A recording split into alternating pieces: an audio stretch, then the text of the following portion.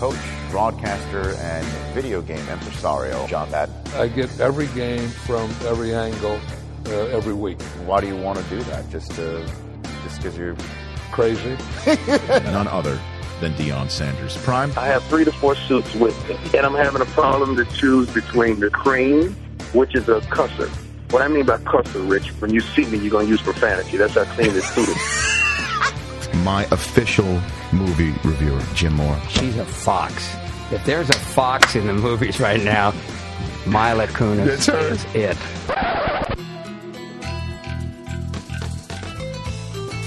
I don't download many podcasts, but when I do, I prefer the Rich Eisen podcast. Here's your host, Rich Eisen.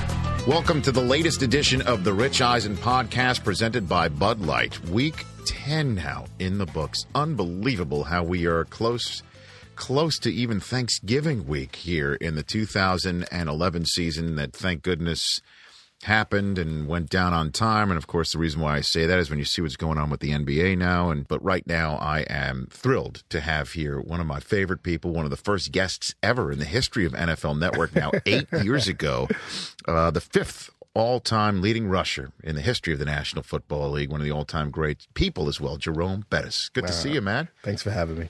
How you doing? I'm doing great. Can't complain. Yeah?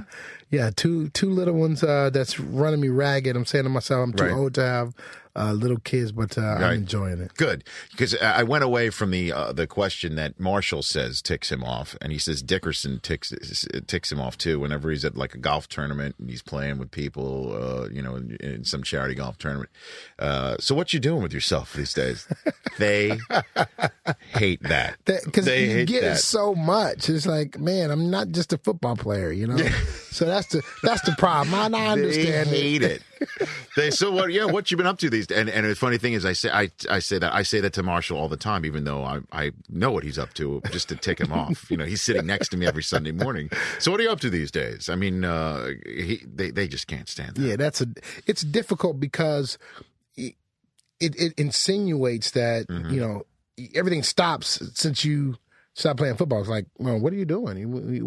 We've lost track of you. Right. And it's like, well, no, you know, I'm doing the same thing that you're doing. The crazy thing is, too, is when you think about it with football players, Marshall Faulk and you had as great a career as you could possibly have asked for. You got a ring.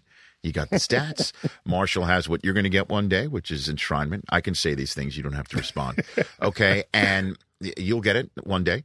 And you're retired in your mid-30s. You know, but most people, when they retire, they're in their 60s or in their 70s after they have a great career. Knock on wood, you've had that full.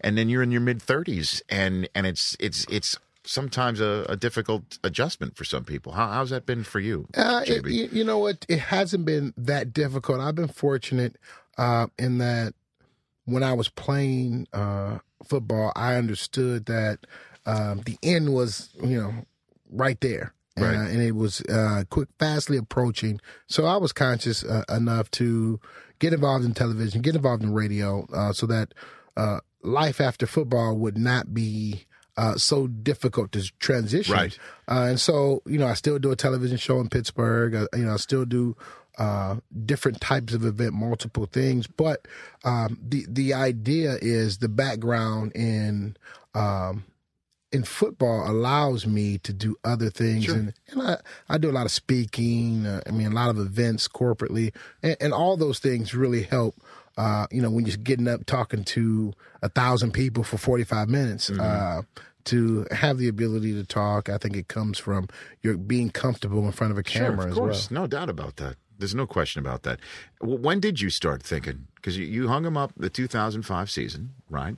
Well, around what time did you start thinking about the end? I was thinking about it when I got traded to Pittsburgh. I realized that, anything can happen. Because, I'm coming off Rookie of the Year, 2 Pro Bowl years, and the 3rd year, boom, I'm traded to Pittsburgh. I'm saying to myself, man, so nothing is etched in stone because, I thought I would be with the Rams for a long time.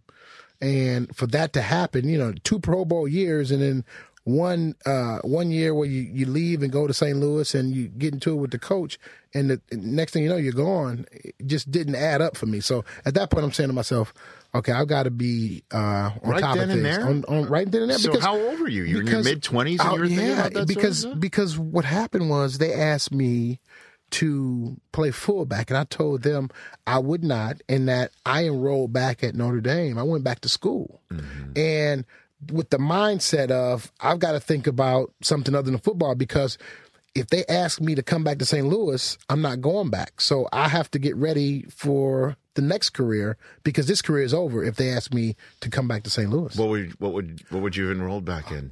I was a marketing major. So I mean, I don't know what I would be doing. Jerome right Bettis, now. the marketer. But it's really helped me, obviously, help brand, me as the bus, and help my brand in terms of marketing. But to go into the job market, I think it would have been a rough transition. I bet. Now that you see what the Steelers look like now, I mean, your championship year in 2005, we had Peter King on the podcast a couple weeks ago, and he said your championship year of 2005, you ran the ball 60%, threw it 40%. Now, I know Big Ben was in the College of Game Management as the chief pupil of game management back then.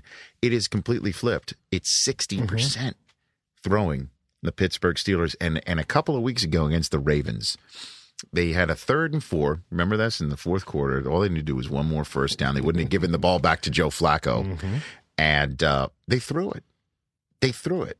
And I sat there and I thought to myself, now, if the bus was on this team, or some reasonable facsimile of the bus, don't you think that Steeler football you would have been just, I'm going to smash it in your mouth, even on 3rd and short, you know? It took me a while to understand what was happening in Pittsburgh. I mean, obviously, with the long tradition of running the football, to see what was happening, then I had to sit back and look at what it really is. And I think what you have to understand now is when I was there, the goal was to put the ball in the best player's hand. Okay? And now the same goal is there. Put the ball in the best player's hand. And right now, Ben Roethlisberger is the best player on that team. So you have to give him the opportunity to decide the outcome. And before Ben got there, that wasn't the case. We had quarterbacks that had come and go and had bad years. And so we didn't have a definitive guy at quarterback. And because of that, the running back became the best player on the field.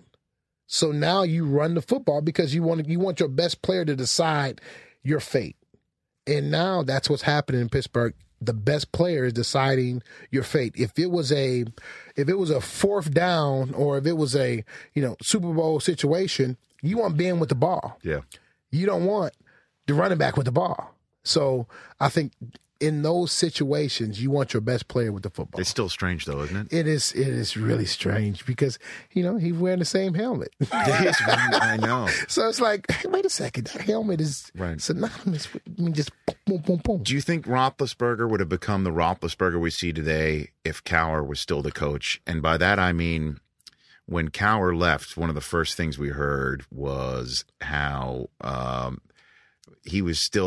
was the rookie. He was still this young quarterback in the eyes of the coach who drafted him and was living and dying with the rookie mistakes. And then Tomlin comes in, and now he's a quarterback with a ring that the new coach definitely needs to depend upon. Does that make any sense to you? It does. And I think Ben would be the same person. Mm-hmm. He wouldn't be the same player because the offense wouldn't be the same. I think Coach Cowher would have opted to open up the offense, but in critical situations, he would have gone back to what he knows. And in those instances, running the football is what he knows. And so he would give credence to Ben and allow him to make plays, but you wouldn't see the 60-40 difference that you see now. Mm-hmm. And I think, would it be a bad thing obviously knowing what we know now, maybe. Right. It just depends on what running back Coach Cowher has at running back, because he's going to make sure he's got a powerful guy who he can lean on. It just seems that sometimes players need to have a different environment in order to succeed. Yes. And it seems Ben didn't have to go anywhere. The environment just changed. I'm not denigrating Cowher. I mean, obviously he's a great coach. But also a couple of things happened. The offensive coordinator, which was the wide receiver coach, he became the offensive coordinator. Right. So now your offensive coordinator is like-minded in terms of wanting to throw the football. When he was in Cleveland, we played against the offensive coordinator who's now in Pittsburgh. Arians? Bruce Arians. And he wanted to throw the football there. 40 times a game, they threw it lights out.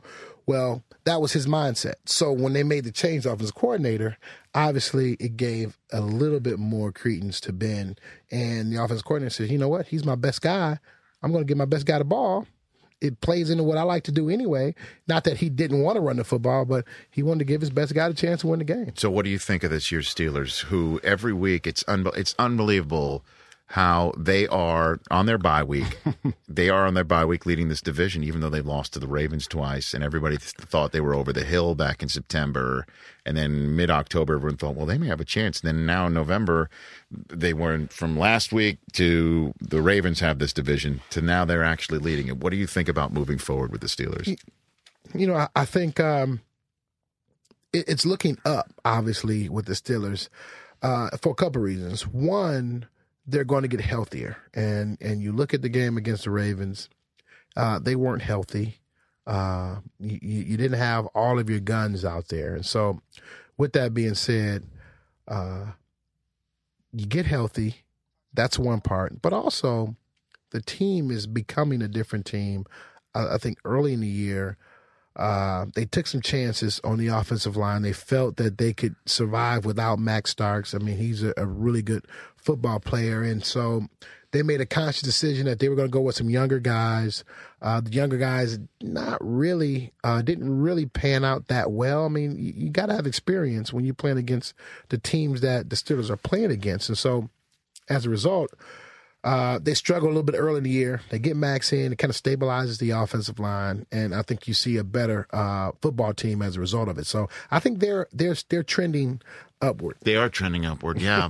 The question is, who would beat them in Heinz Field in January? The problem is, because they lost to the Ravens, I don't know if they'll be in Heinz Field. I think they may have to go on the road. If the Ravens can win, continue to win, because they won the head-up scenario, they would have to go to Baltimore. It's a tough place to win. Yeah, I know. You're right. Last year, though, the Packers went from the 6th seed to the podium, and that was the second time that's happened. We all remember the first time that happened, don't we? Yeah. I mean, the Steelers are a great road team. Right. So, I mean, if anybody can go into Baltimore and win, is the Steelers, because they've won there before.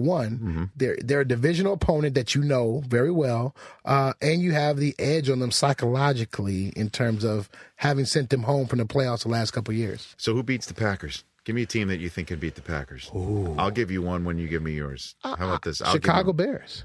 You think the Chicago Bears can beat the Packers? And the reason I say that is a divisional team is much harder to beat because they know you. They know how to defend you. They know how to beat you. You don't have to look any further than that. When you look at the games that they played, when they won the Super Bowl, you look at the championship game. I mean, it wasn't, even when your quarterback on the bench, it wasn't out. They didn't just blow the Bears away, did they? No. So you don't have to go any further than in their division. You play Minnesota played them tough with a rookie quarterback. So, all I'm saying is divisional teams have a better understanding of how to beat you than other teams that don't play. So you think late January, if we get an NFC Championship game repeat somehow, some way, if the football gods break it this way, because it won't be in Soldier Field, it would be in Lambeau.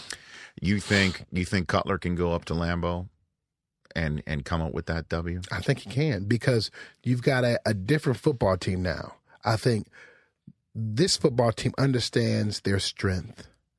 A year ago, they kind of hinged on Cutler. And, okay, he was, okay, up and down. when they lost him, then they had no identity. Well, this team, they don't hinge on Cutler. It's Forte. It's Forte. So now you've got a different mindset. Now the Green Bay Packers have to defend you in a totally different way. Okay. Now you got to stop the run with Cutler. You don't have to stop Cutler with the run. And it's a big difference when you have to defensively defend that as opposed to stopping the pass. Now, Green Bay Packers, they got good cornerbacks. Their strategy is really sound in 3-4. You know, they struggle a little bit against teams that's going to run the football at you because, you know, they lost some of their studs up front. So I think if there's a team that can beat them, you don't have to look that far. Just go right down the road. That's an interesting take. Mine would be the 49ers. I believe in them, man. Yeah. I believe in them. Part of it is because the head coach is a Michigan man. Don't think we're not going to touch on this subject in a few minutes. Okay. Okay. Really? I believe. Well, here's what I do believe in their head coach. I believe that this team is clearly bought into their head coach. Yes. They have completely taken on his personality and identity. Yes. I mean, it took no time. Yes. Without an offseason, it was boom. Yes. This is Harbaugh's team, and they've taken the quarterback. What he did against the Giants, he made decisions. He was on his plays. He made his throws. He was on his back foot. Boom, he went right. If Gore's healthy, they can ball control. I'm. This is funny because this is now the second or third week that I've mentioned this theory on this podcast, and the looks that I have received are similar to the one that you are giving me right now. Mm-hmm. That Frank Gore can ball control the game enough to keep Rodgers on the sideline, and that when he comes in, the defense is good enough to force a mistake or two. Let me ask you this. Yes. Does the game have to be in San Francisco, or can it be in Green Bay? I think it can be in Green Bay. I really do believe that. I do believe it. Hey, if Vic won in that situation years ago in a playoff game, I think, well, it's never going to be in San Francisco. I mean, I shouldn't say never. No, don't say you never. Never You never say never yeah. because Green Bay can lose to Detroit and they can lose to Chicago. Yeah, they cough up too. Yeah. I mean, I'll say this. Yes. Again. You want to see it. You want to see it. Battle tested. You want to see it. This was their first test playing a team that was a physical-minded football team. In the Giants. Right. And they played them well and they beat them. Mm-hmm. But I will preface it and say there was an opportunity for them to lose that game. I mean, Manningham, he catches that ball. Oh, that would have been it's a tie ball game. Anything happens at that point. So, I mean, it wasn't so far-fetched that they just blew this team out. Mm-hmm. So, with that being said, they have to become battle-tested. You want to see it. Well, they're going to play the Ravens on Thanksgiving night. Ravens in Pittsburgh. They've got two teams. The Monday night. Got to play. That's right. They have the Pittsburgh Steelers at home. I think on the Week 15 Monday night. Yes, and then they've got the Ravens on our air on Thanksgiving night. Yes, and it's nothing better than playing those teams late in the year because now it's a litmus test for you. You understand exactly where you are going into the playoffs. Now you play them in September, October. You don't really get a good idea because that team isn't the same team and you're not the same team. Well, you're going to see a Ravens team that has to win in order to stay in the lead, okay, in the AFC North. Steelers are going to need that too. You're going to see a Steelers team that has to win to stay in the lead. So you're going to get their best shot. You will. And they're going to be their playoff caliber, championship caliber teams. That's what you want to test yourself because guess what? They lose both of those games, it drops them from maybe a 2 seed to a 3 seed. Maybe. Or from a 1 seed to a 2 seed. Maybe. But for them, it doesn't hurt them as much if they lose both games because I suspect they're going to go through the AFC West, the NFC West, and they're going to beat up on the Arizonas. And, They've got 5 games left in that division. That's what I'm saying. So they're going to beat up on those guys. Right. I believe so. They may lose one of those 5, but they can still afford to lose those 2 games. Even if they lose both of them, it only moves their seeding maybe 1 spot, okay? So, but what the information that they gather is so valuable. So I like them later in the year because as they're developing, they still get an opportunity to prove themselves before the playoffs. And the interesting thing that Harbaugh is going to have to deal with, and he will deal with this is going to happen. They're going to clinch that division. They're going to clinch that division early December. I mean, that thing will be, and then it'll be, you've got your home playoff game. Now you're just playing for bye week. Right. And how do you keep these guys sharp Right. How do you keep these guys sharp for when that game's going to mean everything, maybe mid-January? And that Pittsburgh Steelers game is great in terms of where it is. Week 15, they probably will have already clinched. No question. And if they haven't clinched by then, there'll be right. some explaining to do. And two things happen. If they win the game, right. Great. It shows they're ready. If they lose that game, great. Because it gives Harbaugh something to take in his back pocket going into the playoffs, saying, guys, look, these guys lost in the Super Bowl.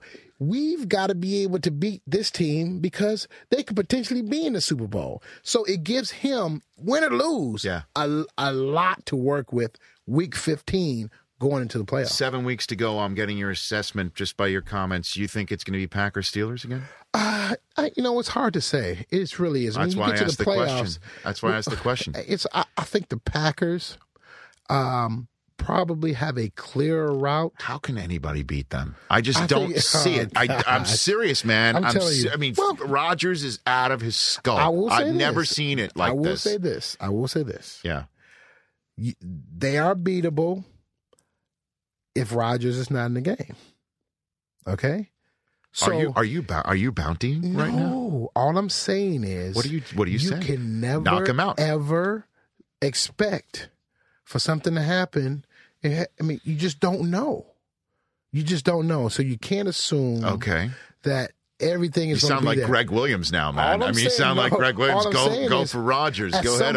At some point, God, the teams are going to say he's getting rid of the ball. He's not holding on to it too long like he did a couple years ago, right? Phenomenal. He's incredible out of the pocket. He's better out of the pocket. No question. Okay? No one. I don't know who's going to get a clean shot on him. The only way is if he's foolish enough to go head first on a run and not get out of bounds and not slide. That like he did in Detroit last year when he got hit in the head. Out, right. Which, by the way, led to their last losses since. They have not lost since that Lions game and then the subsequent game against New England where Matt Flynn started and almost darn near won that game too. So, so the Packers, you're going to go. So I think you're going to go with the Packers. They have a clearer path. So then who's the AFC guy? It's hard to say. Because it depends on who gets hot. Now, because let me say this.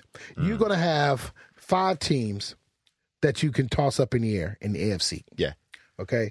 Whichever teams get hot, those are the teams that have a chance. Houston, the Patriots, the Jets, the Steelers, the Ravens. Okay? I don't know about the Jets. No. You don't know about them, but guess what? I don't know about this them. Is a resilient bunch. You never know. bunch. I know they are. And guess what? They are going to be in the playoffs. Now, you think the Jets are going to be in the playoffs? Yes, I think the Jets will get to the playoffs. Oh. I think they'll make the playoffs. I think they will because I think Cincinnati, they've got a tough road to hoe because they haven't played any divisional games. They've got all divisional games, right? So I see where you're going. They've lost Green. They lost Hall. He's gone for the year. Yes. Green is probably going to be gone for an extended amount of time. So now you get into the media schedule and you lose 2 of your key guys on offense and defense. It's going to be tough to keep that going. I mean, and they've done a great job thus far. I don't know if it's enough for them to get in the playoffs. So as a result of that, I think they may fall a little bit. I don't see anybody in the AFC South other than Houston. There's no South and there's no West. One is going to come from the West, one from the South. So, it's either going to be 3 from the North that's what I'm saying. Or 2 from the North and 2 from the East. Exactly. And I don't think Cincinnati's going to have enough to nudge out the Jets. So that's why I say it's going to go that way. One last pro football question before we move on to where I'm going. Cowher, do you think he's coaching again? You know what? I think it has to be a very unique situation. I don't see him coaching. You don't? I don't see him coaching for a while. When he said, I don't have plans to coach again, my first thought was like, reading between the lines is, I don't have plans to get a $9 million check from Stephen Ross in Miami to get off the set with James Brown. I mean, let me tell you the type of scenario that would have to happen. It would have to be far-fetched, and this would never happen. It would have to be something like Andy Reid gets fired or something crazy, or he resigns. So I'm just saying something to that degree. Something like you're like, what? Scratch your head. kind of thing. And then that's the kind of scenario where a Coach Cowher would have to really give it some thought, because now you're not coming in coaching a last place team. You got a quality football team that needs direction and understanding. And maybe with your defensive mindset and for your philosophy, running the football and becoming physical, playing in the NFC East, playing in a very tough division, just maybe that would be enough to get him off the couch. So it would have to be a very unique set of circumstances. I don't think a Miami job would entice him because there's so many issues. And the number one is the quarterback position. The one thing I do know, he's not going anywhere that does not have a solid quarterback there. Already in place. Or one that is such a surefire draft pick. Because if there's ever been a weakness of Coach Cowher's, it's been the inability to really coach that position. So he wants a guy that's already there. What about, can I play a what if game? Sure. What if the Colts decide to make a move? What if the Colts make a move? No. And he can have Peyton for the last 4 years, or they go ahead and draft that kid out of Stanford. No, because he would say no to that. He'd say no to that because you got to do so much to get that team ready to play his type of football. It's too much of a transition. It's too much. You got to change the entire team. Well, you have to change the entire Eagles, though. But you have to offensively and defensively. No. The Eagles, no, you don't. The Eagles, what you have to do is, all you got to do, you got a big offensive line, big group offensive lineman. All you need to do is keep your tail back there, bring in a big back, okay, as your second back. Which they have never done. But they've never done that. No, right, I know. You bring it in something different. Right, You bring in your big back in, okay? On defense, what you got to do? You just got to bring in maybe, because you're going to change. You maybe change to a 3-4. I would suspect he would probably change to a 3-4. He has to do some things there from a 4-3 to a 3-4. But I think your secondary is solid, which you maybe need to bring a thudder in at strong safety. But they got a pretty good strong safety. He likes to hit. So maybe you have to do some juggling there at the linebackers because he wants some strong linebackers. So that's going to be probably his area. But there's not a lot that needs to be done. You got some solid guys. Maybe he couldn't go to a 3-4 immediately.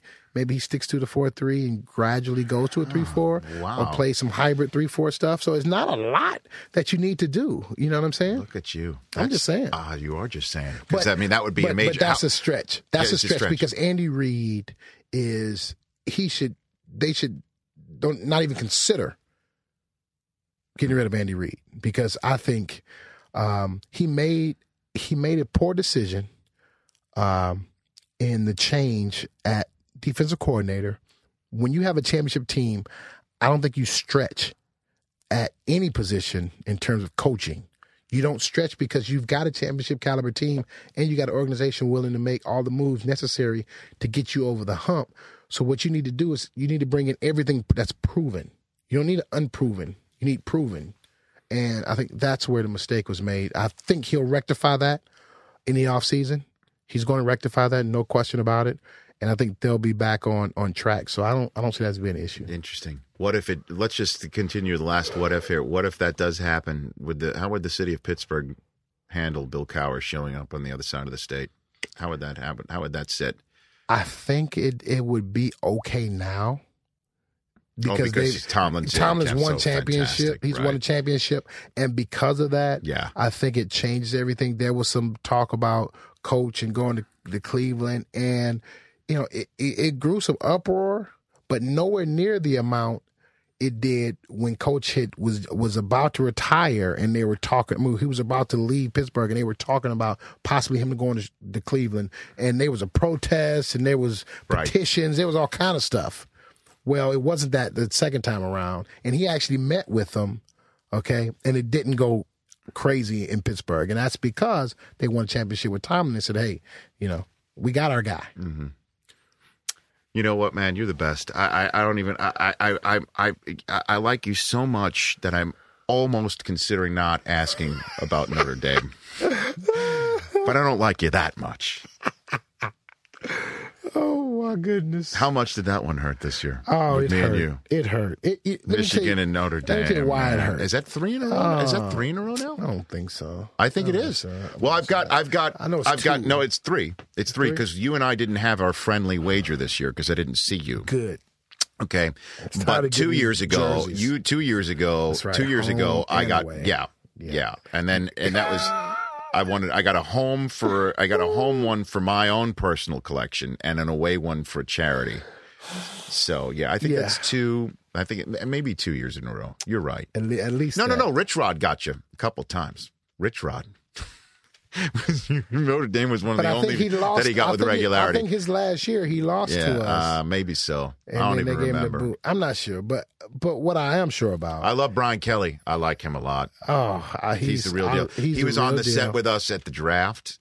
I like him a lot. He made a big mistake in the comments, about these not being his kids, because once you take the job, these are your kids. So he made a big gaffe there. I mean, huge. But I think he's the coach that's going to change the mindset there. He has a great understanding of recruiting, of what he needs to do. But he's also been able to win everywhere he's gone without the best talented team. So when you look at the Cincinnati team that he had the best team. Didn't probably have the best talent in the Big East, but he had the best team. And you go back when he was at Western Michigan. Right. Didn't necessarily have the best talented team, but he won. So that tells you that he doesn't necessarily have to have the best players to win. And I think the question is sometimes with Notre Dame, maybe you need to have the best players to win there. And he's proven you don't. I think he's sending you a text right now thanking you for what you just said. Good to see you, Jerome Bettis. Good to see you. You are the man. Thanks you for coming on. Appreciate it. You bet. That's none other than Jerome Bettis joining me here on the Rich Eisen podcast presented by Bud Light. Joining me now on the Rich Eisen podcast presented by Bud Light is a longtime friend of the network and of this podcast and this program. He's one of the best at what he does. He is of the Jacksonville Jaguars. Maurice Jones-Drew joining us on Jaguars Cam. How are you, MJD? I'm doing great, Rich. How are you? I'm doing fine. There's so much to talk about, as always, when the two of us get on the horn together. So much to talk about. Where do we even start? How about with me apologizing? I apologize. For what? What do you apologize for? For my Monday night, just horrible play, fumbling the ball, couldn't get in the end zone. On the half-yard line. That's all I was thinking about, tell you the truth. Please tell me that's face? not. Yeah, is that It's really? the truth. I was like, I can't believe I didn't get in to do my man's dance. It would. I just. I was very hurt. Well, that makes two of us. But listen, the bottom line is this: you still have another chance. For those who don't know the backstory, you, Maurice, came on this podcast back in the summer. When there was still that infernal lockout going on, you came on and you and I had a chat. You agreed to do the Rich Eisen podcast touchdown celebration dance, but only on a Monday night football game. So then you could go on the set with Stuart Scott and drop my name on ESPN. Correct? That's right. the plan. Correct. And there you were against the Baltimore Ravens. It was right there. I mean, right there. I saw it. I tried to. I could feel it. I could smell it. When was the last time you fumbled on the half-yard line in your entire life? I don't think it's ever happened. No. Yeah, I think. Really? I don't know. Yeah, I don't know. It won't happen again. I can't allow it to happen again. No. Well, like I said, you've got one more chance. I think you've got the Chiefs on a Monday night, correct? The Chargers. The Chargers Yeah. on a Monday night coming up. Is that in your house, or are you out in San Diego? No, it's in Duval County. Okay. All right, so you'll be home. You'll be comfortable. I mean, I just saw what Michael Bush did against him. You know, I mean, no offense to Michael Bush, you're MJD, right? I mean, we got a chance here. We got a shot here. Well, I have to wait till that time comes. You know, we're Sure. kind of in the thick of a divisional race right now. Now, you're 3-6. You would call this a divisional race?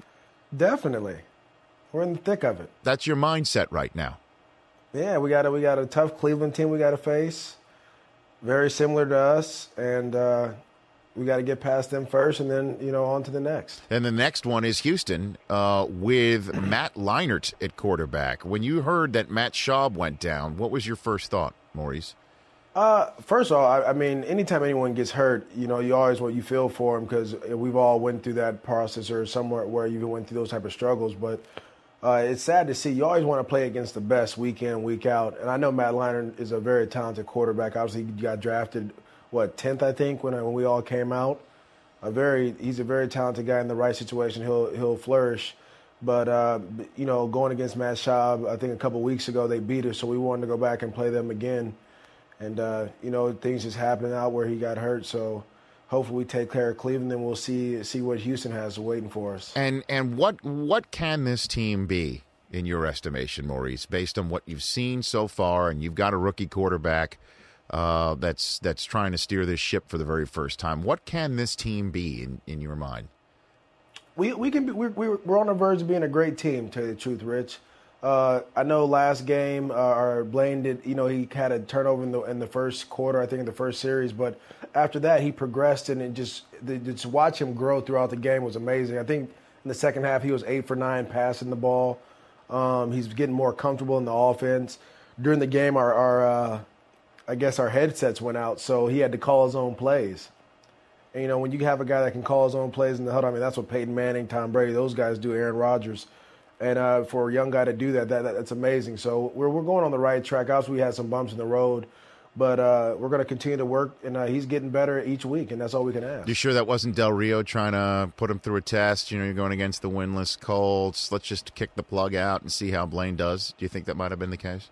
Nah, probably not, because we were 2-6 at the time. So, I mean, winless, 2-6. It's all about the same. I see. And what is Gabbert like? I mean, he's crazy pretty much. I love the guy, man. He comes out, he plays hard, practices hard, then we go home and play Modern Warfare 3 to 2 in the morning. Is that right? And we get up and do it all. Yeah, that's all we do. We don't do anything else. Who wins? Well, we're on the same team. We usually dominate other opponents, but he's pretty good, too. I didn't think he was that good, but he's pretty decent at it. See, now, did I just betray that I don't know anything about Modern Warfare 3 by asking you point blank who wins? Did I just show that off, right? But did I just show my age at all? No, not at all. Not at all. Because, okay. I mean, sometimes we play against each other. Sometimes we're on the same team. All right. I mean, I came out of the womb with a controller, though, so that's the difference between me and him. He's progressing into a gamer. I was born a gamer. You were See, I haven't played a video game, and I'll be honest, I haven't played a video game in like 2 decades. I mean, I used to go crazy with the Madden. I mean, Madden 1, you know what I mean? I don't even know, and I know, again, I'm sort of dating myself. You're shaking your head. I don't blame you. I'm just going to tell you, don't play. Don't play then, because once you get addicted, it's the next thing. We need to have a Gamers Anonymous. Wait a minute. You have 3 kids, don't you? Are they still 3 under 3? Or one's older than 3? We're still 3 under 3 right now. And when do you have time for gaming till 2 in the morning? How do you do this? They play with me. And then I'll put them to bed. Okay. I'll put everybody to bed, and then I'll get back up and start gaming it again. But how do you? I mean, I can't even stay. I can't even stay awake past 9 o'clock at night. Again, I know I sound like I'm eating boiled chicken at 4:30 in the afternoon with a blue plate, but. You know what I mean? But it's just, how do you do that? And you're a Pro Bowl running back in the NFL, traveling, working out early. How do you do that? I don't know. When you're addicted to something, you find a way to get it in. And so with my addiction to games and my addiction to winning, we're trying to figure out a way how to get both of those things working. And it's funny. I think this is the most fertile team I've been on, because in the last throughout the lockout, I think we've had 10 babies on the team. Yeah. Then we have like 30 guys who play Call of Duty or Madden or Modern Warfare. So it's just like the perfect team for me. We have gamers and kids. How do you do it? I just have no earthly idea. That's impressive, the way you're juggling this whole thing. What is your goal for this year? Give me a goal then. We're mid-season. You are 3-6, and you want, I'm sure, want to go across to Hawaii again as you've growing accustomed to this sort of thing. What is your goal, MJD? Tell you the truth, Rich, for me and with this team that we have is our goal is to win our division. But in order for us to do that, and I know this sounds cliche, but we're in a 1-game season right now. So each game, we have to take it 1 game at a time. We can't look forward to things. Granted, we did, with the Schaub getting hurt, that kind of like brought up all this excitement and everything, but we have to take care of Cleveland first. It's a very tough team. I mean, a lot of people talk about their defense and how they can do certain things, but they present different things for our offense and how we can run the ball, how we're going to throw the ball, or how we're going to attack them. So we have a lot of things. And then on top of that, I was going to get a chance to play my younger cousin, TJ Ward. Right. But, I'm going to have to call him and talk to him. He's a little banged up right now. We might have to, go on eBay and buy him a new foot or something. I don't know if they sell those there. I don't know if they're allowed to sell that, but it's a good idea though. You're thinking. You're always thinking. And as we saw when you scored last week, Dion had to essentially walk me through what you were doing. You were shooting dice and picking the money up, correct? And when you scored last week in Indianapolis, 11 rolled 11 first. Okay. Then you went yo. You went me, yo. Is that one? Okay. Yeah, I went yo first. Okay. And then they were like, they thought I said Joe, so they said roll again, for the 4. But I was like, no, I'll roll again. Just give me a second. Let me make sure everybody has, everything in place. And I went 7 right after that and took everything and we left. I always want to give my listeners and viewers something portable against Cleveland. What do you got planned? Do you have something planned? If you get in, got something? I don't have anything planned yet. First I have to try to get in there. It's tough. It's been tough the last couple of years getting in the end zone. So first we got to figure out how we're going to try to get in there. Then I might text you with something Sunday morning. Okay. How about that? Yeah, give me something because you have your choreographer, right? You've got somebody back home in the Bay Area. He's in LA. He's in LA. He moved down to LA. Yeah. Okay. He's in the Valley. Okay. So I'm going to have to give him a call. Give him a ring. Figure it out. But again, on that Monday nighter, the 5th of December, home against San Diego, we're already locked in. We're locked in. You're locked in. And if you dare show up on the 1-yard line, focus, Maurice. Just focus. Don't think of me. Don't think of the dance. Think of the end zone. Take it one step at a time, please. That's what I have to do. Everything I'm doing now is one step, one game. That's what it is. One podcast at a time. One game. Please, one podcast at a time. We don't want you to pull anything. And again, I mean, you have no idea. I called my wife, my 3-year-old, my 9-month-old, who really has no clue about really anything. I called them all into the living room when you showed up on the 1-yard line. I'm like, watch this. It's coming. I know my guys got my back. I know it's coming. And you know what I mean? And then Did you see the look on my face after that? I know because the camera was right there and I was so disgusted with myself. Right. But it was because I hurt you. That was it. It had nothing else to do with anything. I hurt you. Your empathy is astounding, and I appreciate it, Maurice. Listen, thanks for joining me on this podcast, and we'll chat with you maybe after that Monday night game, maybe. Why not? And then make sure you represent UCLA because we're doing some good things right now. What are those good things? Can you inform me about what those good things? We're leading the Pac-12 South right now, I think. Are you really? Yeah, and it's in our control. Who else? Win out, who else? We win it. Who else is in the Pac-12 South? USC, the Arizona schools. Okay. A bunch of nobodies. Okay. A bunch of nobodies. All right. And then this next week is a big game. Who you got? Colorado versus UCLA. Now, when I was at UCLA, the Colorado coaches were the coaches at UCLA. So this is a big game. Oh, that's right. Neuheisel, right? Neuheisel was coaching Colorado when you were at UCLA. And then now the UCLA coaches, so Coach John Embry was the tight end coach, Eric Bieniemy was a running back coach, who's now the offensive coordinator and head coach at Colorado. So this is going to be a big game. Oh, I see. So you mean your UCLA coaches are now at Colorado? Yes. And Neuheisel was a Colorado coach, and he's at UCLA right now. You could see how I am so confused. It's craziness. This is going to be the biggest game of the year. Is that?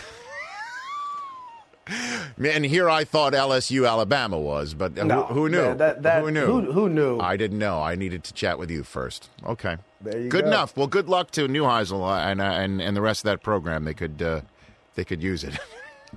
I appreciate you. You got it. That's Maurice Jones-Drew, one of the best, joining us here on the Rich Eisen podcast, presented by Bud Light.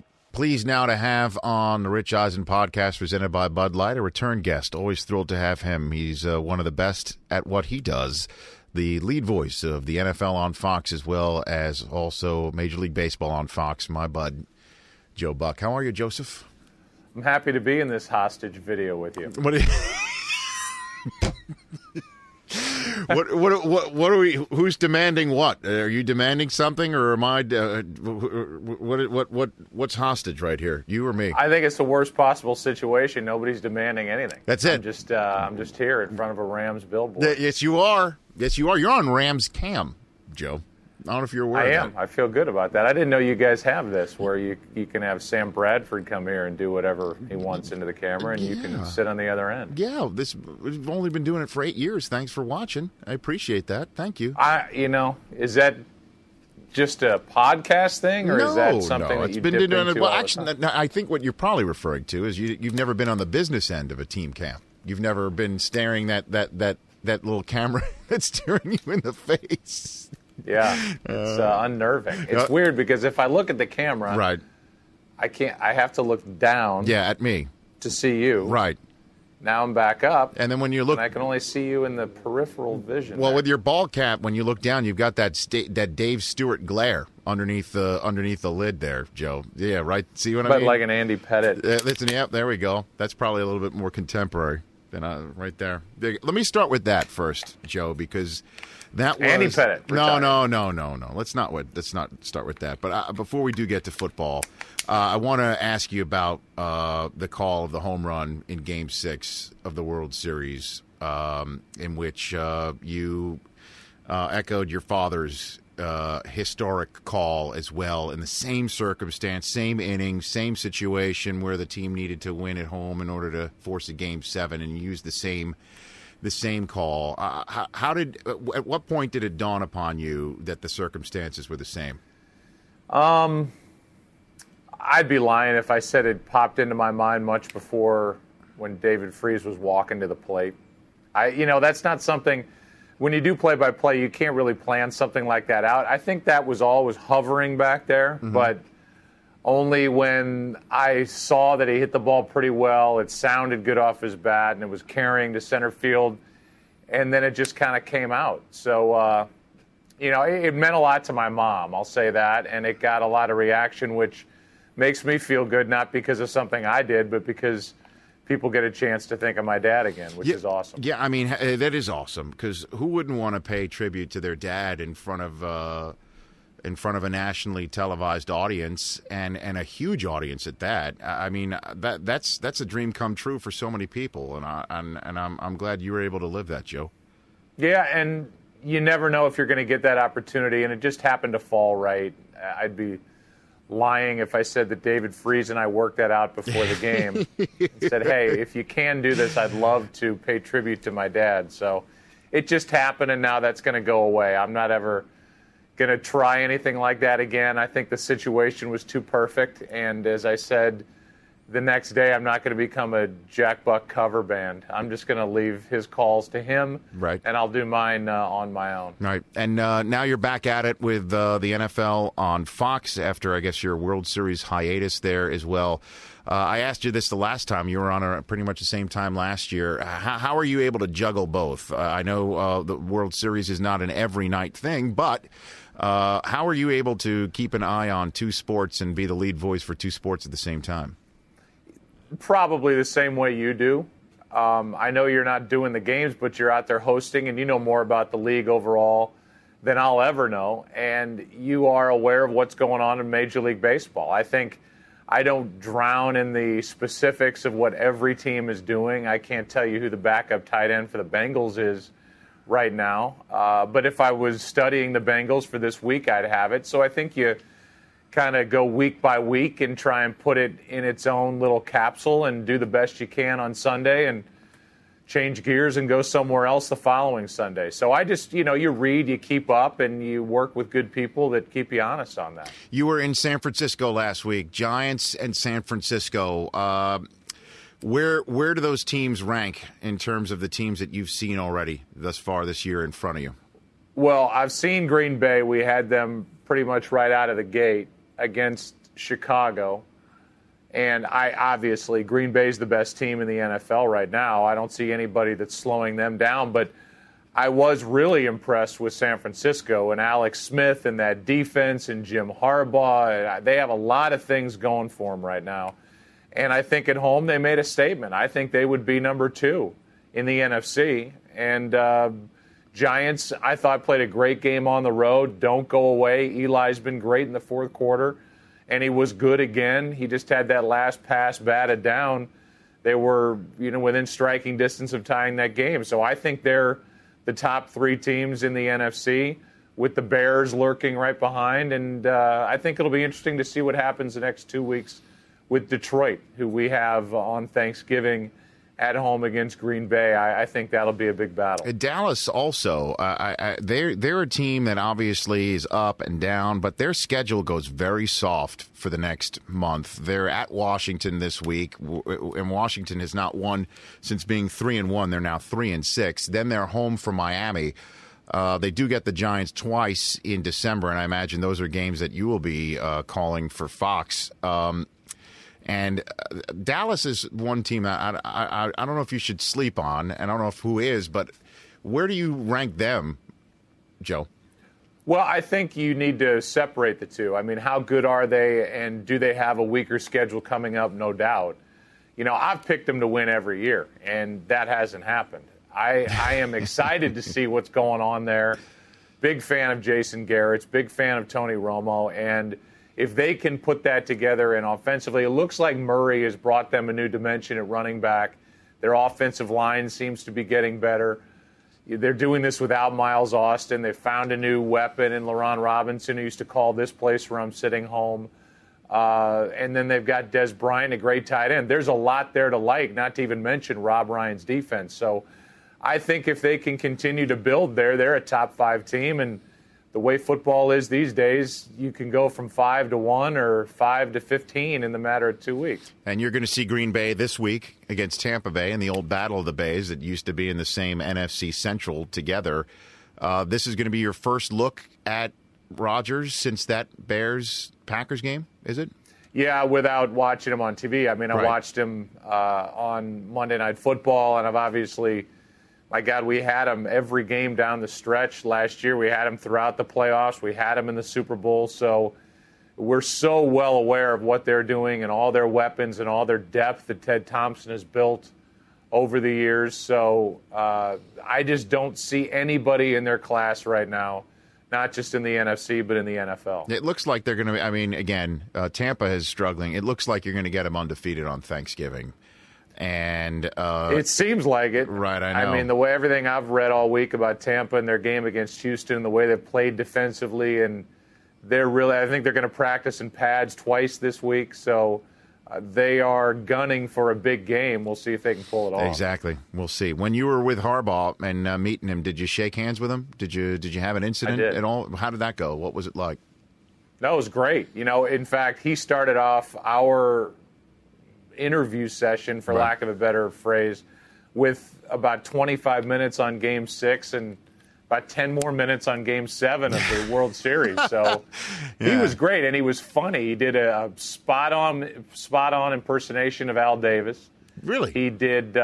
He had Aikman and I laughing, and yeah, he's intense, and he's got that look in his eye every once in a while, like you don't know what's coming next, but that said, it was good to hear him talk about Alex Smith, and he is just no nonsense. But the players that followed him into the room, all to a man, said his demeanor in the locker room when they were down 20-3 at Philly at the half is not just what won them that game in the second half, but what has propelled them to start believing in themselves and show the talent that we've seen there and just haven't been able to bring together the last few years. Yeah, I mean, they're for real. I mean, we're seeing them on Thanksgiving night ourselves against the Ravens, brother and brother, and Patrick Willis and Ray Lewis and all of that stuff. They're for real, Joe. I mean, they have basically the Ravens and Steelers, and then 5 games in their division the rest of the way. They could easily be a 1 seed if the Packers trip up somehow.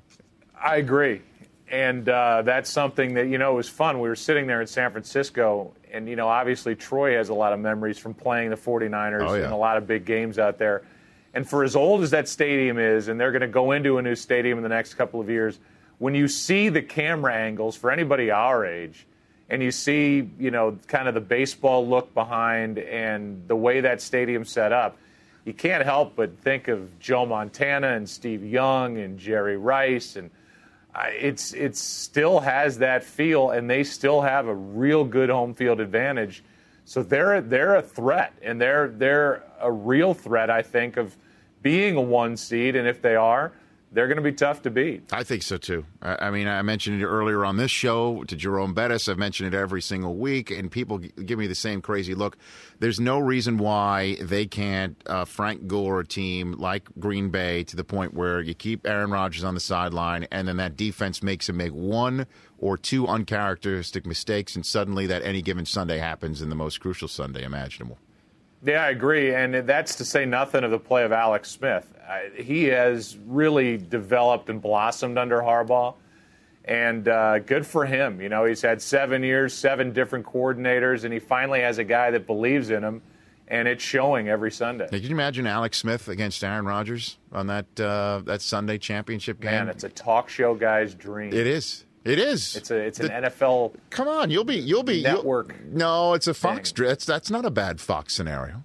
It'd be great. You'll be talking about that up and down, left and right. You'll be getting the draft vision of Aaron Rodgers sitting there forever and a day. No, there's no doubt. And then we'll be accused of the overhype award. We've overdone it that week. Well, I mean, why would anyone accuse a network that calls America's Game of the Week 3 different games of overhyping anything? Can you help me out with that? How many America Games of the Week can there be at once? Can you help me with that one, Joe? I don't think there can be enough.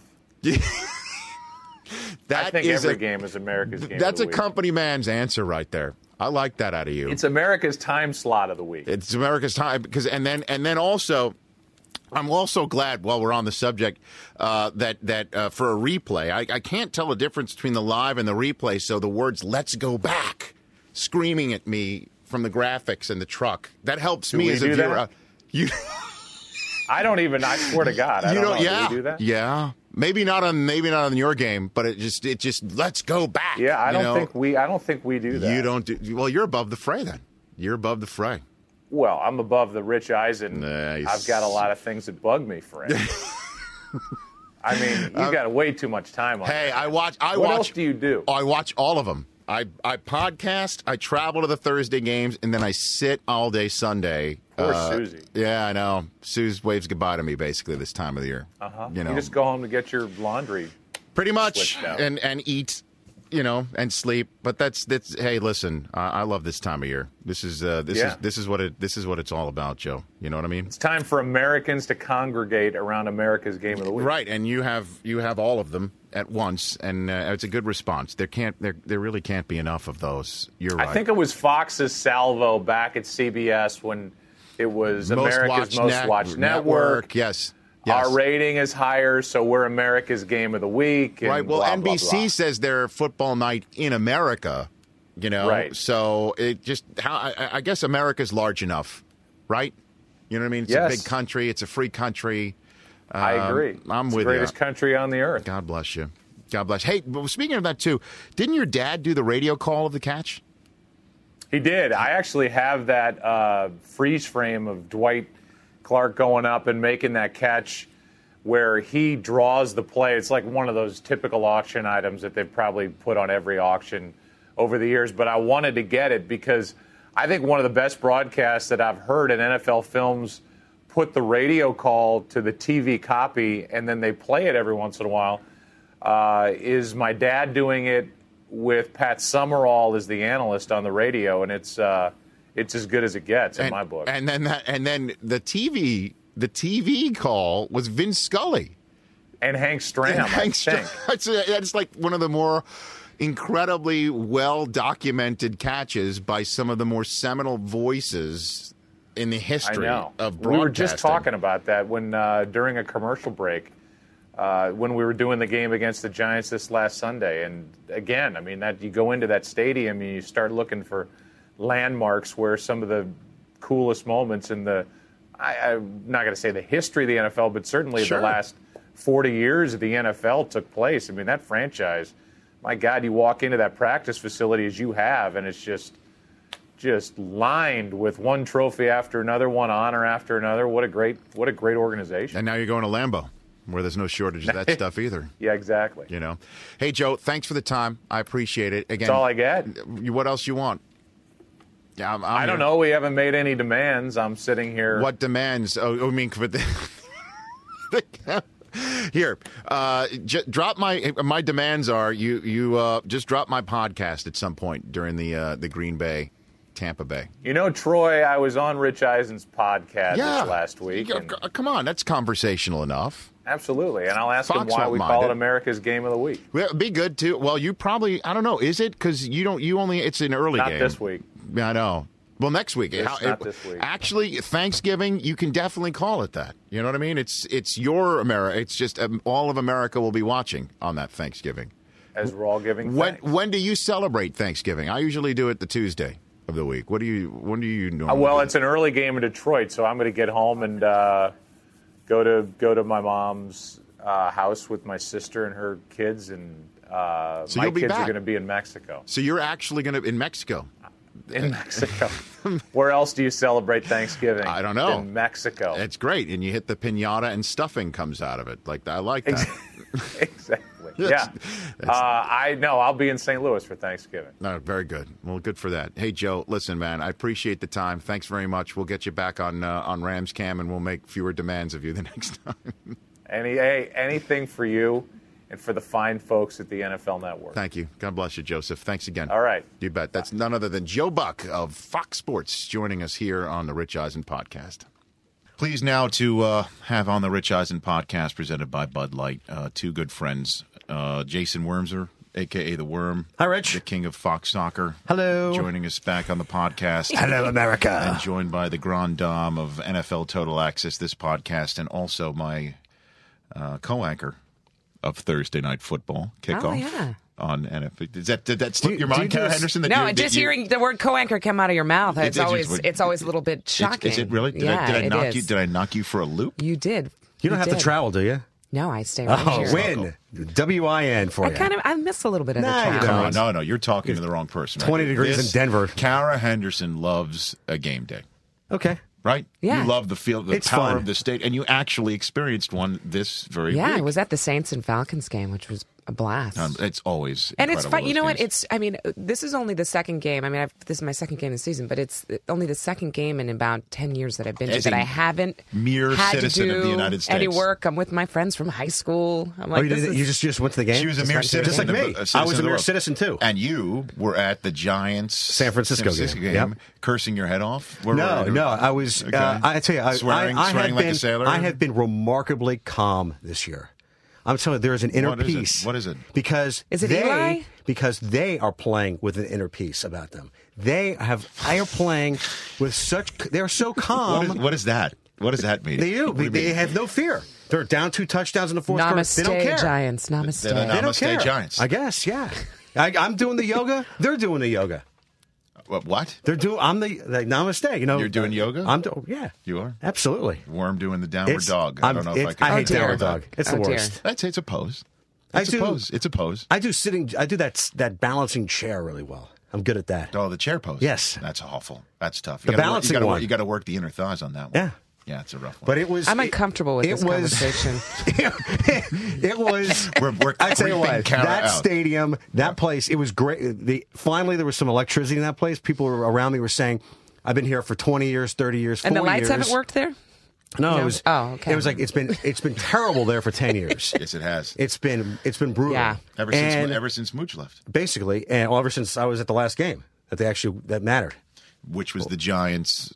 The playoff game. 49er game with Trey Junkin, bad snap. And your everyone's favorite official, Ron Winter, and Scott Green as your back judge. And now he's a ref. I was the red hat, and I gave him I was telling him during the timeouts. You always say you're the red hat. What is the red hat? That is a guy on the sideline, stands on the 20 or 25 of every NFL game, whatever network is broadcasting it. They are in coordination with the referees. Usually it's the back judge, and they are the timeout guys. They tell when there's a dead ball, injury, kickoff, scoring play, punt, on the change of possession. They will signal either keep it going with the arm. The red hat will signal to the back judge. Keep it going. Let's keep playing. Or they cross their arms. Right. And they say timeout. We're going to break. Yeah. And you as the red hat. Yes. Would let the back judge know we're back from commercial break. And we have a stopwatch. And sometimes I'll wave to him and. Right. the AD will get in my ear. The associate director will say, "Hey, we need 10 seconds here. We need 15 seconds here. We got business to do, Right. or we're late at a break, or whatever." Do you have an actual red hat? No, you actually back then you wore. It's not really a hat. You wore these fluorescent orange gloves. Yes, the gloves. And you wore these. I wore these ridiculous mitts for 3 hours or 4 hours, and they're uncomfortable and they make you sweat. So your hands sweat. So you take them off from time to time. It's true. You have no comment. Yet again, this conversation is making me. You just want facts. I'm giving you facts. I would think that the hand sweating would have been an automatic response from Kara Henderson. I don't have the sweaty hands. Okay. I've met the people with the sweaty hands. Now, that day you were cursing up a storm. That day I was ready to. I basically told there were some kids some PA types or runners who drove me back to the airport. I said, basically, just take me to the Golden Gate Bridge. Just take me to the Golden Gate Bridge. I'm ready to jump. Because it was that kind of day. I was so angry at his hands were sweating like you not didn't only. believe. I was so angry. There you go. Not just at Just Ron let me Winter. slow play it a little bit. I gotta Good hear. job. Okay. Just the way it was handled. Just the way I wanted to take I had a 20-yard cord. I remember with me because I could walk out to the middle of the field if I wanted to. Right. And I wanted to take that cord and wrap it around Fossil's head. I swear to you, That would have been good TV. The red cord. You know what? The red cord. They were that team was garbage. They had an awful defense that year. They had no line. Remember, they had linebackers. You've lost your inner peace, by the way. Whatever They you gave me had off- earlier they has gave now me gone away. agita. This team doesn't give me that agita. I'm telling you. All right, meta inner peace Here's the right thing. over there. Very good. They're going to be. They're better than last year. They're better than The many Giants of these are years. better? Absolutely. And yet they'll probably won't make the playoffs because of their schedule. It's a tough schedule. And everybody around When them. is it every year? they've The got- Giants have the schedule They in the always second do. half. Every No year. doubt. Every year. They should beat the Eagles this week. They should. Although now the Eagles are playing with house money now. They are. They've got nothing to lose, and they might play with that. That's because they ran out of their own money. That's That's true. Very nice. They have no more money. They See, were- I'm doing these they for fit you the now. house You money keep on telling the me I cap. wasn't being quick enough. The house money makes them go over the cap. Then they have to go to basically. New Orleans on New Orleans will have 15 days off. Monday night. And, Right. and it's a bad matchup, just historically, because Breeze the destroys doors them. off. But it is Eli's homecoming, though. So what? It was the last time it was that I way know, too. but that was the one where remember he screamed at Bradshaw because Bradshaw blew the blocking assignment. It was all bad, and Yeah, that it was led just to a before the fumble, half, a fumble and touchdown. But that was the year the Saints won it all, and the Saints, Kara Henderson, are not as good as that championship team that year, even though they just beat the Saints. You know, it's the funny. Falcons, right? They just feel different. Like it's like you. Like I was thinking of this watching the Packers play on Monday night. That they're the only team that you just have that confidence in that they're operating at that high level, like the 09 all the Saints time. that year. They remind me of that, like where you watch Drew Brees operate that year and. There was just a way that No they way were to beat 'em. clicking, Right? And you were just, it was just, I haven't got like this game is like the Saints and Falcons game is always just, it's just a heavyweight fight. So you're gonna, it's not gonna have that same kind of flow that you would have in a. But it was, I just don't, I don't know that I see that same team. What was the this sense year. amongst the people around you as you were being a citizen of the world in overtime when the Falcons not only lined up to go for it on fourth down, but after a timeout came out and still went for it? Because normally when you get a timeout in that situation, they're like, all right, we thought about it, we're going to punt. They'd already stopped Drew Brees in overtime once. And apparently they originally were going to punt, and then they took the timeout and decided to go for it. So the feeling is, as it always is amongst the fans, which is great, it's like they always want you to go for it on fourth down. Right, it's like 4th and 10. They're like, "Come on," So they wanted him to go for it. I mean, it's 4th and inches. Right. So everybody's like, "Yeah, we got to go for it. We got to go for it." Then they go for it, and they're like, "What the hell was that?" Yeah, well, the same thing That's why happened they're called when fans, the Giants went for it the first time with 3.5 to go. Everybody around me, my buddy was. He never goes for it. It's 4th and 6. They never go for it. On their side of the field. And he threw, that was the percentage of that happening, that catch and that throw was under 10%. Super throw. Super throw, great catch. Yeah. And I knew, they had every opportunity to win that game easily. I think people are talking about whether or not they made the right decision, but there are really two things here. It's Mike Smith, because he's such a soft-spoken guy, people don't think he's an aggressive play caller. He actually goes for it on fourth down quite a bit. So he's fairly aggressive, and he had said all week they were going to be aggressive against them. I think going for it, I think most people thought that was the right decision to go for it. The play call was the thing that everybody was questioning, whether or not they should have just gone, you've got inches. Sneak it. Sneak it. Matty Ice is 6 foot, whatever. Sneaking a run a bootleg. You run a bootleg, he's still running probably. I don't think But then, they do that, and then they don't get it, and they're like, they've got a 230-pound running back. Why aren't they running I him? could tell you all about that. The 275-pound running back, you can't get third and fourth and one. How many times that happened in the last 5 years? Where did your inner peace go? It's gone. It's gone. It's not. It's still here. Well, Brandon Jacobs on short yardage Brandon Jacobs discussions will always waste the inner peace with you. That's like waving a red flag in front of a bull. I'm not joking. 40-yard dash, you against Brandon Jacobs, I'm telling you. I'd lose. No. I'm telling you. That guy is... Neither of you were here. You were in the stands there. You were getting ready for the Giants-Niners game. I first guessed it. I'm like, this is a bad move. Don't go for it here. I mean, you stopped Drew Brees already in overtime, right? You've done it once. Your defense has played lights out the last month. That's why you've won 3 in a row. Just punt it. Get it to Brees. Just punt it. I like the call. It's the 29-yard line. I like it. I agree. It's inches. You've got to be able to get. You've got to make a play at some point. Exactly. So make the play that's going to, make the inches play.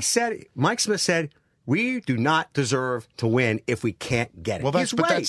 By the way, he's right. But that's the quintessential response. Like, hey, if we don't do this, we don't deserve to win. And we're all talking about, the numbers are in their favor. You know what I mean? They are. They say you should go for it. It's fourth and an inch. It was fourth and like an inch. In overtime. Don't care. On your own 29. Don't care. If you don't get it, it's over. And that's what happened. Well, if he punts it away, the guy might have run it back 60 yards. Darren Sproles is back there, and he had all those weapons. How many times are you going to hold that guy down, Maurice? Well, right now they're 5-4, a game behind the Lions and Bears. And tied with the Cowboys. And now they're playing the Titans. Wild card situation. So they're playing the Titans, and that's a dangerous game. And all of a sudden, you look at what's happened to the Texans, and the Titans game and a half back, and Chris Johnson starting to play well. And this is a big game for them. I mean, are they? Oh yeah. Are they like? There's been a deal with the devil or something? Can you believe it? I mean, they look so good. They're so ready. That division is Bob so McNair. open. They were looking, guys. They were looking at a 1 seed. No, I'm not joking. Yeah. No, definitely looking at a 1 seed. Because they've already beaten the Steelers, the only team that's within a game. That's tied with them right now. Now now the beauty of it. Can you believe it on a sneak? On a sneak just to get it out of your own end zone. In a game the game that you are whipping. They are whipping people. That defense is great. That offense revolves around 2 beasts of a running back. So maybe Matt Leinart can. I blame it on Liz Frank. Don't some of these quarterbacks? Liz Frank and Strahan. Yeah, foot-loving sister. Strahan was don't some of these quarterbacks feel like they're cats who have like 9 lives? It's like the Rex Grossmans and the Matt Leinarts, and you wonder if they're just going to continue to. Mike Vick. I know. And then there are some quarterbacks that are waiting for a chance. The Matt Flynn's of the world who are just kind of hanging back. Hey, this is Matt Leinart's opportunity, right? This is it. Yeah, this has got to be it. Right? He's waited. He was ostracized in Arizona. He got paid, $22 million or whatever. He's played 31 games in 22. He's getting paid $22 million over 31 games. It's his opportunity. It's his opportunity. And he said as much. It's huge. He's going to get Andre Johnson back. He's got to buy to get up to speed. And run the football. And the number 1 defense in the NFL. That's what they have to do. Right? Right. Number 1 D. I know. How about that? That's one of the stories. One of the stories nobody's talked about. Are coordinators. And some are not. Some are not. And if you take a look at the standings, every year there are 5 teams, as you know. There are always 5 new playoff teams, right? Yep. Which means process of elimination. There are 5 teams that did make it and that don't. And you can already see the 5 this year. Yep. You can already see the Colts are obvious, right? As the outs, you're saying. Right. They're out. Eagles could be out. Well, the Eagles, what do you mean could be? There's a 3% chance that they can make the playoffs. When 3%. That's what it is. If the Giants finally do what America wants everyone to do, is to bury them and put them out of their misery. Worm, they have to win out to get 10 wins. I understand which may that. not be enough to make the playoffs. Period. End of story. The Seahawks are definitely one of them. Those are 3 definites right there. Okay, the Chiefs out. Palco, hello. They're probably better off. Well, hold on a minute now. You know Todd Haley, and obviously he and Castle have not been on the same page. Do you think there's a possibility that this offense can actually run better? It's interesting that Palco's a lefty, right? isn't he? I think so. I think he's a lefty. So it just changes some things, right? He is a lefty. Chris Law is confirmed. Chris Law knows the which hand everybody throws with, right, Chris? I he's a pit guy. They've lost a lot of people. Man. That's a good thing to have in your life, to be the guy who knows what hand everyone throws with. Absolutely. By the way, I can be ambidextrous at times, just in case you're keeping notes. Noted, Kara. Noted. You don't have one on Total Access? You don't have one of those guys? Who knows? You know, I must have one on this podcast. We have the macro guys who are researchers. We don't have the micro hand throwing specialists. No, you need to get one. But Palco is a lefty, yes. So what does that mean? What does that mean in your estimation? It's just different. You know, it's just going to be different. It's like a southpaw fighter, you know? I don't know, but different. Sometimes the backup can run the offense. Yeah, I don't know. I don't know much of Palco and Haley's relationship. Nobody does. I did wonder if he and Kurt. I know he and Kurt talk at least once a week. Kurt Warner. And if he was not just or Haley. No, not Tyler Palco. Nobody talks to Tyler Palco. Nobody. Dave Tyler Palco. Dave Wannstedt for a few years. Yes, he did. And Flacco was his backup. Flacco was all right. He was all right at Pittsburgh. Yeah, so you figure if he was good enough to keep Flacco down. And the fifth one, though, that's the one.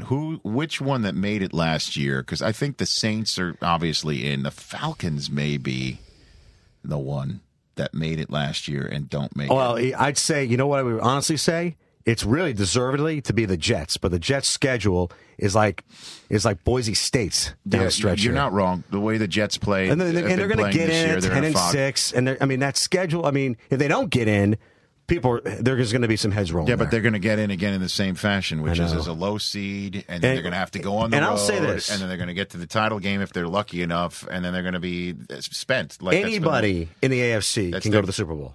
Who gets in? Anybody. I agree with you. NFC, you got to go through Green Bay. Would you agree with that? Anybody who gets in? Yeah, the NFC? You know, it's amazing, isn't it, when you look at the standings and it just the bunches of 6s and 5s, and I mean, it's just everybody's just right there. But no one's really any good. Honestly. No one's really consistently good. Well, nobody's the Packers. And you know, how about? I mean, no one's the Packers. You know, I thought maybe the Steelers were going to kind of, just be that consistent team that kind of just plows their way through. And now Ben's playing with a broken thumb again. And, right.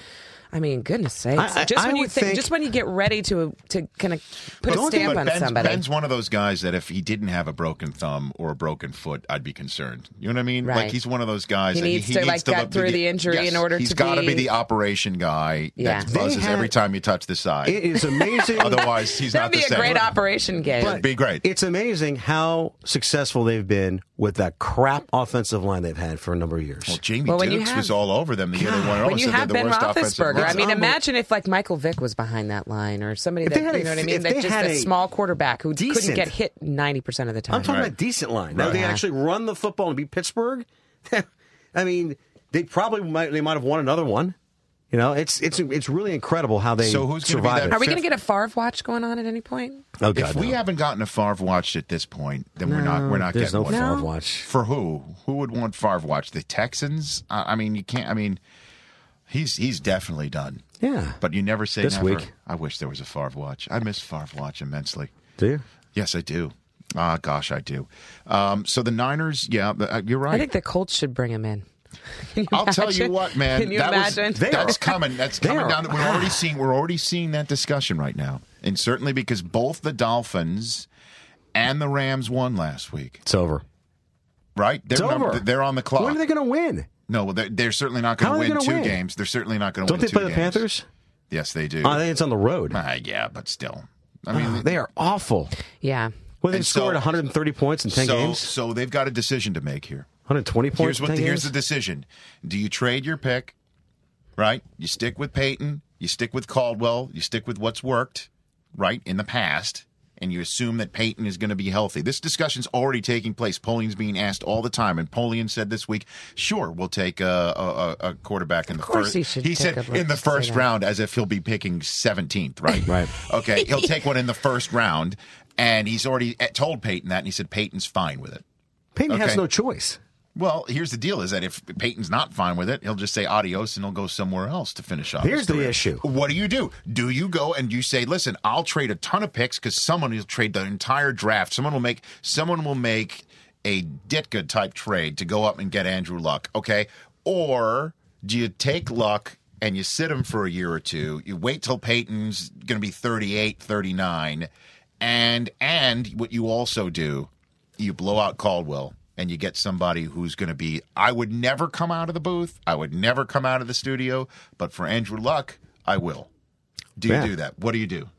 This discussion's going to be had. Well, I mean, by the way, get ready to have it. I know, right? On week 16, Thursday night football kickoff. We can't mention. We're gonna do first thing. There's no first thing. Right? Andrew Luck. I just said it. Come get me. I shouldn't do that. But the first thing they've got to figure out, yes, as an organization, is I think he's owed $26 million next year in March. I think it's you kick the tires on the neck first. That's first and foremost. It's $26 million on the salary cap of what, 130 or 120? You're talking about a guy who's got a bad neck who is... Yeah, but you can't amortize that stuff. I mean, come on. No, I don't know how that you can't because he is owed 20-something... I think it's $26 million he's owed. Nice payday. Nice payday. I'm telling you, that's the first thing they got to figure out. All right, are we going to keep the guy or are we going to let him go? You got to keep him. Do you? Yeah. I think so too. I'd take him to every doctor in the country. Let's look at the league right now. Which quarterback's playing the best? Oh, it looks like the quarterback who sat for a couple seasons behind the legend. And do you remember that? Didn't seem to hurt him. Do you remember that? Were you on the road with us the year of the Packers and Cowboys? Were you there? Yeah. Remember we had that game. Yep. Favre and Romo. Yep. Week after Thanksgiving. Yes. They both. It's very rare that we have both teams coming in with the same amount of week-long rest on Thursday night, right? I was at that game. And Favre got hurt early third quarter, and we were all sitting there going, oh, boy. This because I think Favre was I think the Packers were undefeated. They were not undefeated then. No, they weren't. No. But they were darn good. Yep. And we were like, oh, gosh, of all the times for Favre to get hurt, because here comes the backup. And then a couple of downs, a couple of series later, we were all like, ooh. Wait a minute. Whoa. This Rodgers can wing it. Remember, we were all looking at each other, sort of like, wait a minute. Yep. You know, of course, there won't ever be a controversy with him and Favre. I mean, we were all talking about it, but I'm like, what if this guy can play like that? We saw it. Well, they made a decision. Thursday night was the first time he had extended sets of downs too as a pro. And don't you think that a situation like that? So why not, Andrew? I know you got you got to keep Peyton. I think, and go get Luck. Yeah, go do it both and figure it out. Andrew Luck is going to be great when he gets some real people around him.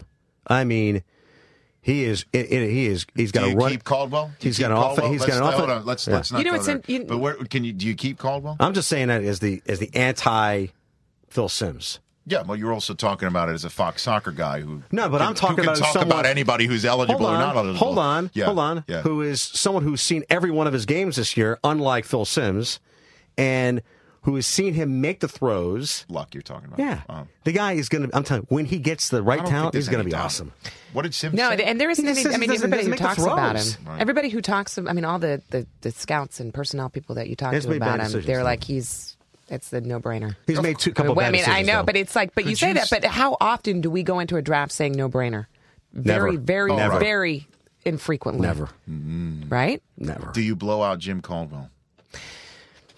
I think Jim Caldwell's one of those. Factor. I think Jim Caldwell's one of those coaches that you see his persona, at press conferences, whatever, and it kind of belies what he's really like. Right. My understanding is he's actually, a pretty intense, super intense, impressive coach that you just don't get the sense of. There you go. I don't think they blow him out. Okay. No. They're not that kind of organization. Okay. Give the man some groceries. Yeah. It's a bread line in Russia over there right now. Speaking of bread line in Russia, the Fox schedule this week. Oh, that's bread line in Russia. Well, can I say Joe Buck we just had on? Here's the thing that's going to make that schedule better, everybody. What is it? Because we've got soccer. We have got a massive game that we're putting on Fox around football. When? On Sunday. What's the game? What's Chelsea. I don't even know what's the match. What's the match? I don't even know the match. It's Chelsea v. Liverpool, and the game will be live on Fox Soccer at 11 a.m. Eastern. But for those of you who don't get Fox Soccer, which is a few of you, and want to watch football, we have the match.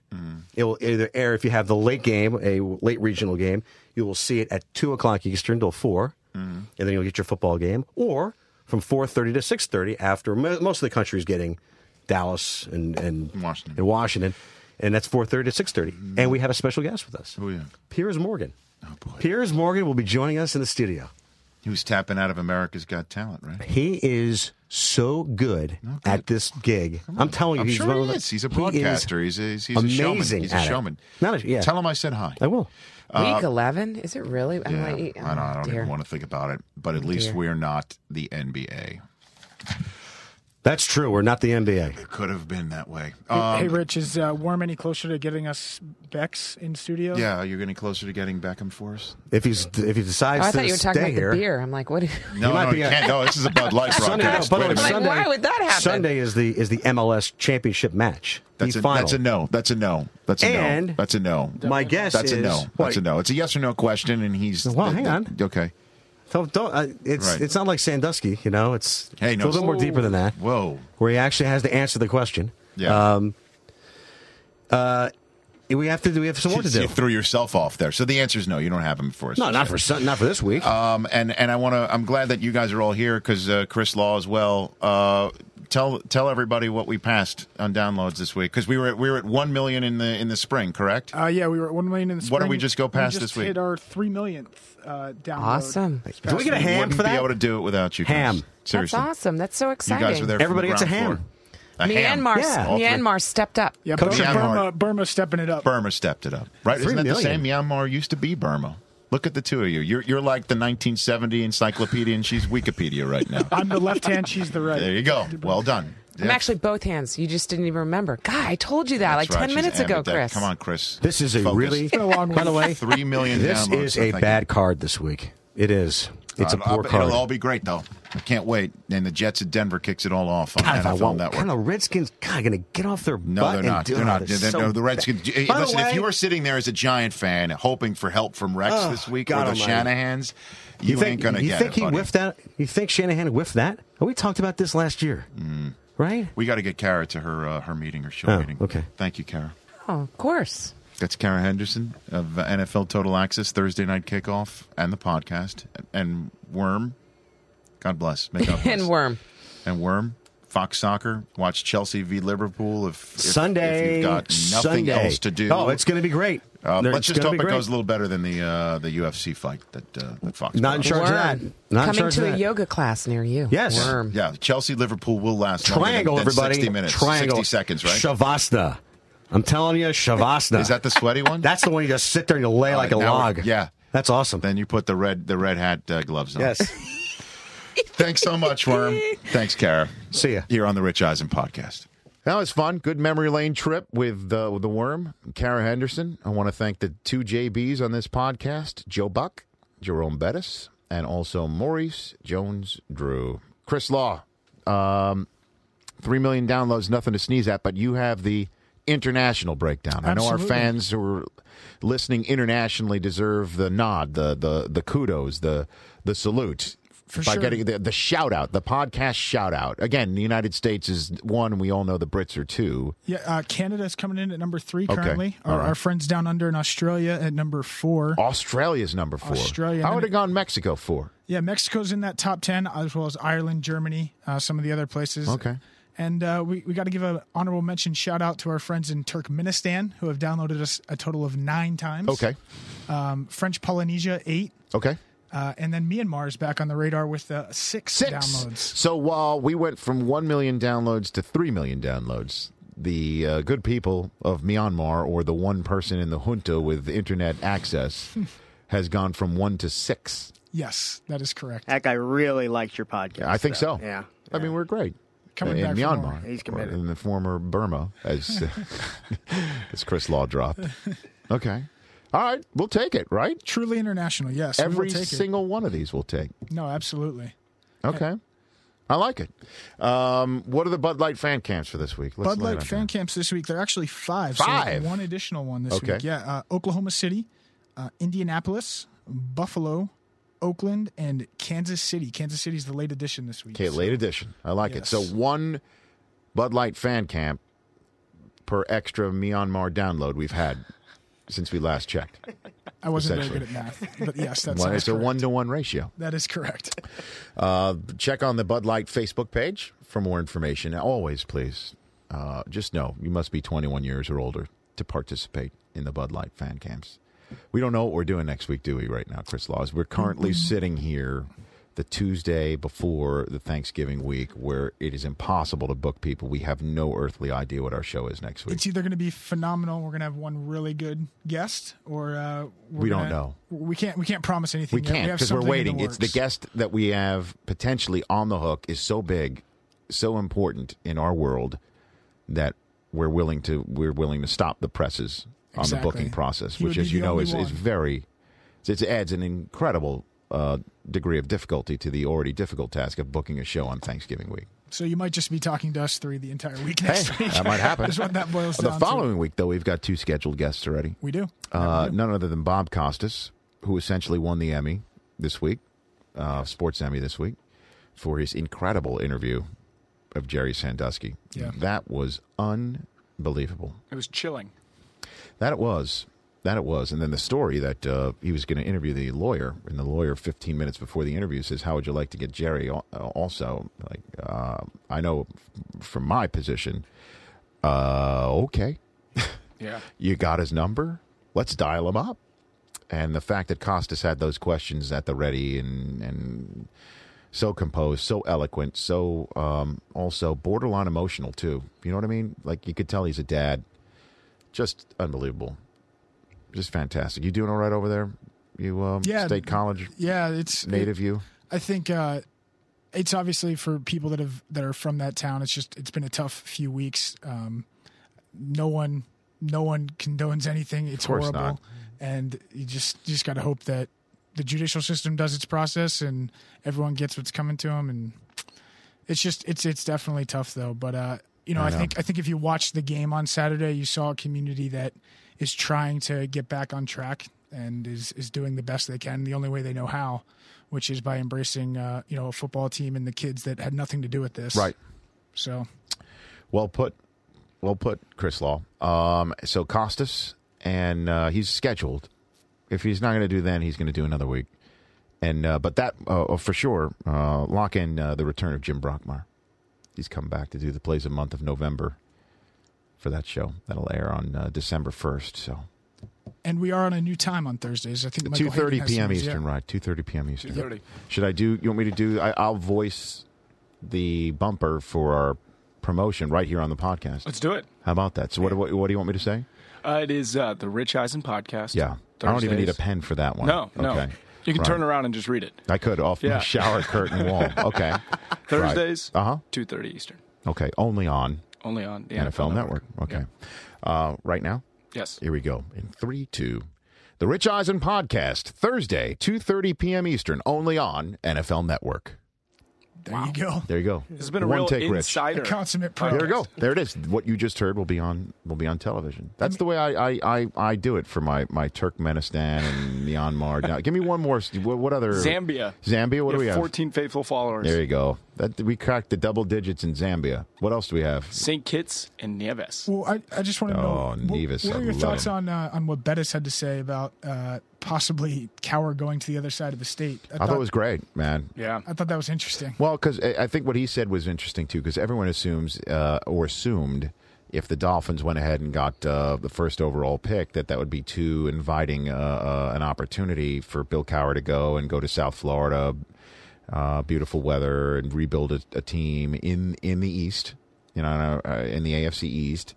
Do battle at the Patriots and the Jets, and that would be an incredible rivalry for him to throw himself in. And the amount of money, as I joked with Bettis, it wasn't he doesn't have it in the plans. There's no plans to coach, but he doesn't also have plans to receive maybe an 8-figure check from Stephen Ross. But I just thought it was interesting how he just poo-pooed that's not what interests Cowher. He wants to go in a place that you currently wouldn't expect to let go of their coach, even though the Eagles are on track to have a disastrous season, and it could finally lead to Reed getting got there. You never know. I thought that was fascinating. Did J-Lo and Gloria Estefan have to approve that as minority owners? Of I don't know. Dolphins? I don't know. We'll have to ask Bill Cowher if the Rhythm's going to get him. I see what you did there. You see what I did there? See what I did there? Give me one more. Give me one more international. Give me one more country. What do you got for me? We got Montenegro. Yes. St. Lucia. St. Lucia. St. Kitts and Nevis. I mean, well, you can't get. Yeah, that's beautiful. That's beautiful. Beautiful. But what do you? Don't poo-poo the Caribbean, unless you call it the Caribbean. What about Israel? Is Israel on the list? Because I know that I'm on the bottom page now. We're in a total the land of milk and honey. We're in a total of 150 different countries. So is that right? 150 different countries. Wow, fantastic! Well, shout out to everybody. That's it for this week edition of the Rich Eisen podcast presented by Bud Light. I have no idea who's on next week, but that's a tease, right? That's a tease. Stay tuned next week, and thanks again to everybody out there who's been even just one download of the 3 million plus that we've had. Thanks. Stay listening, friends.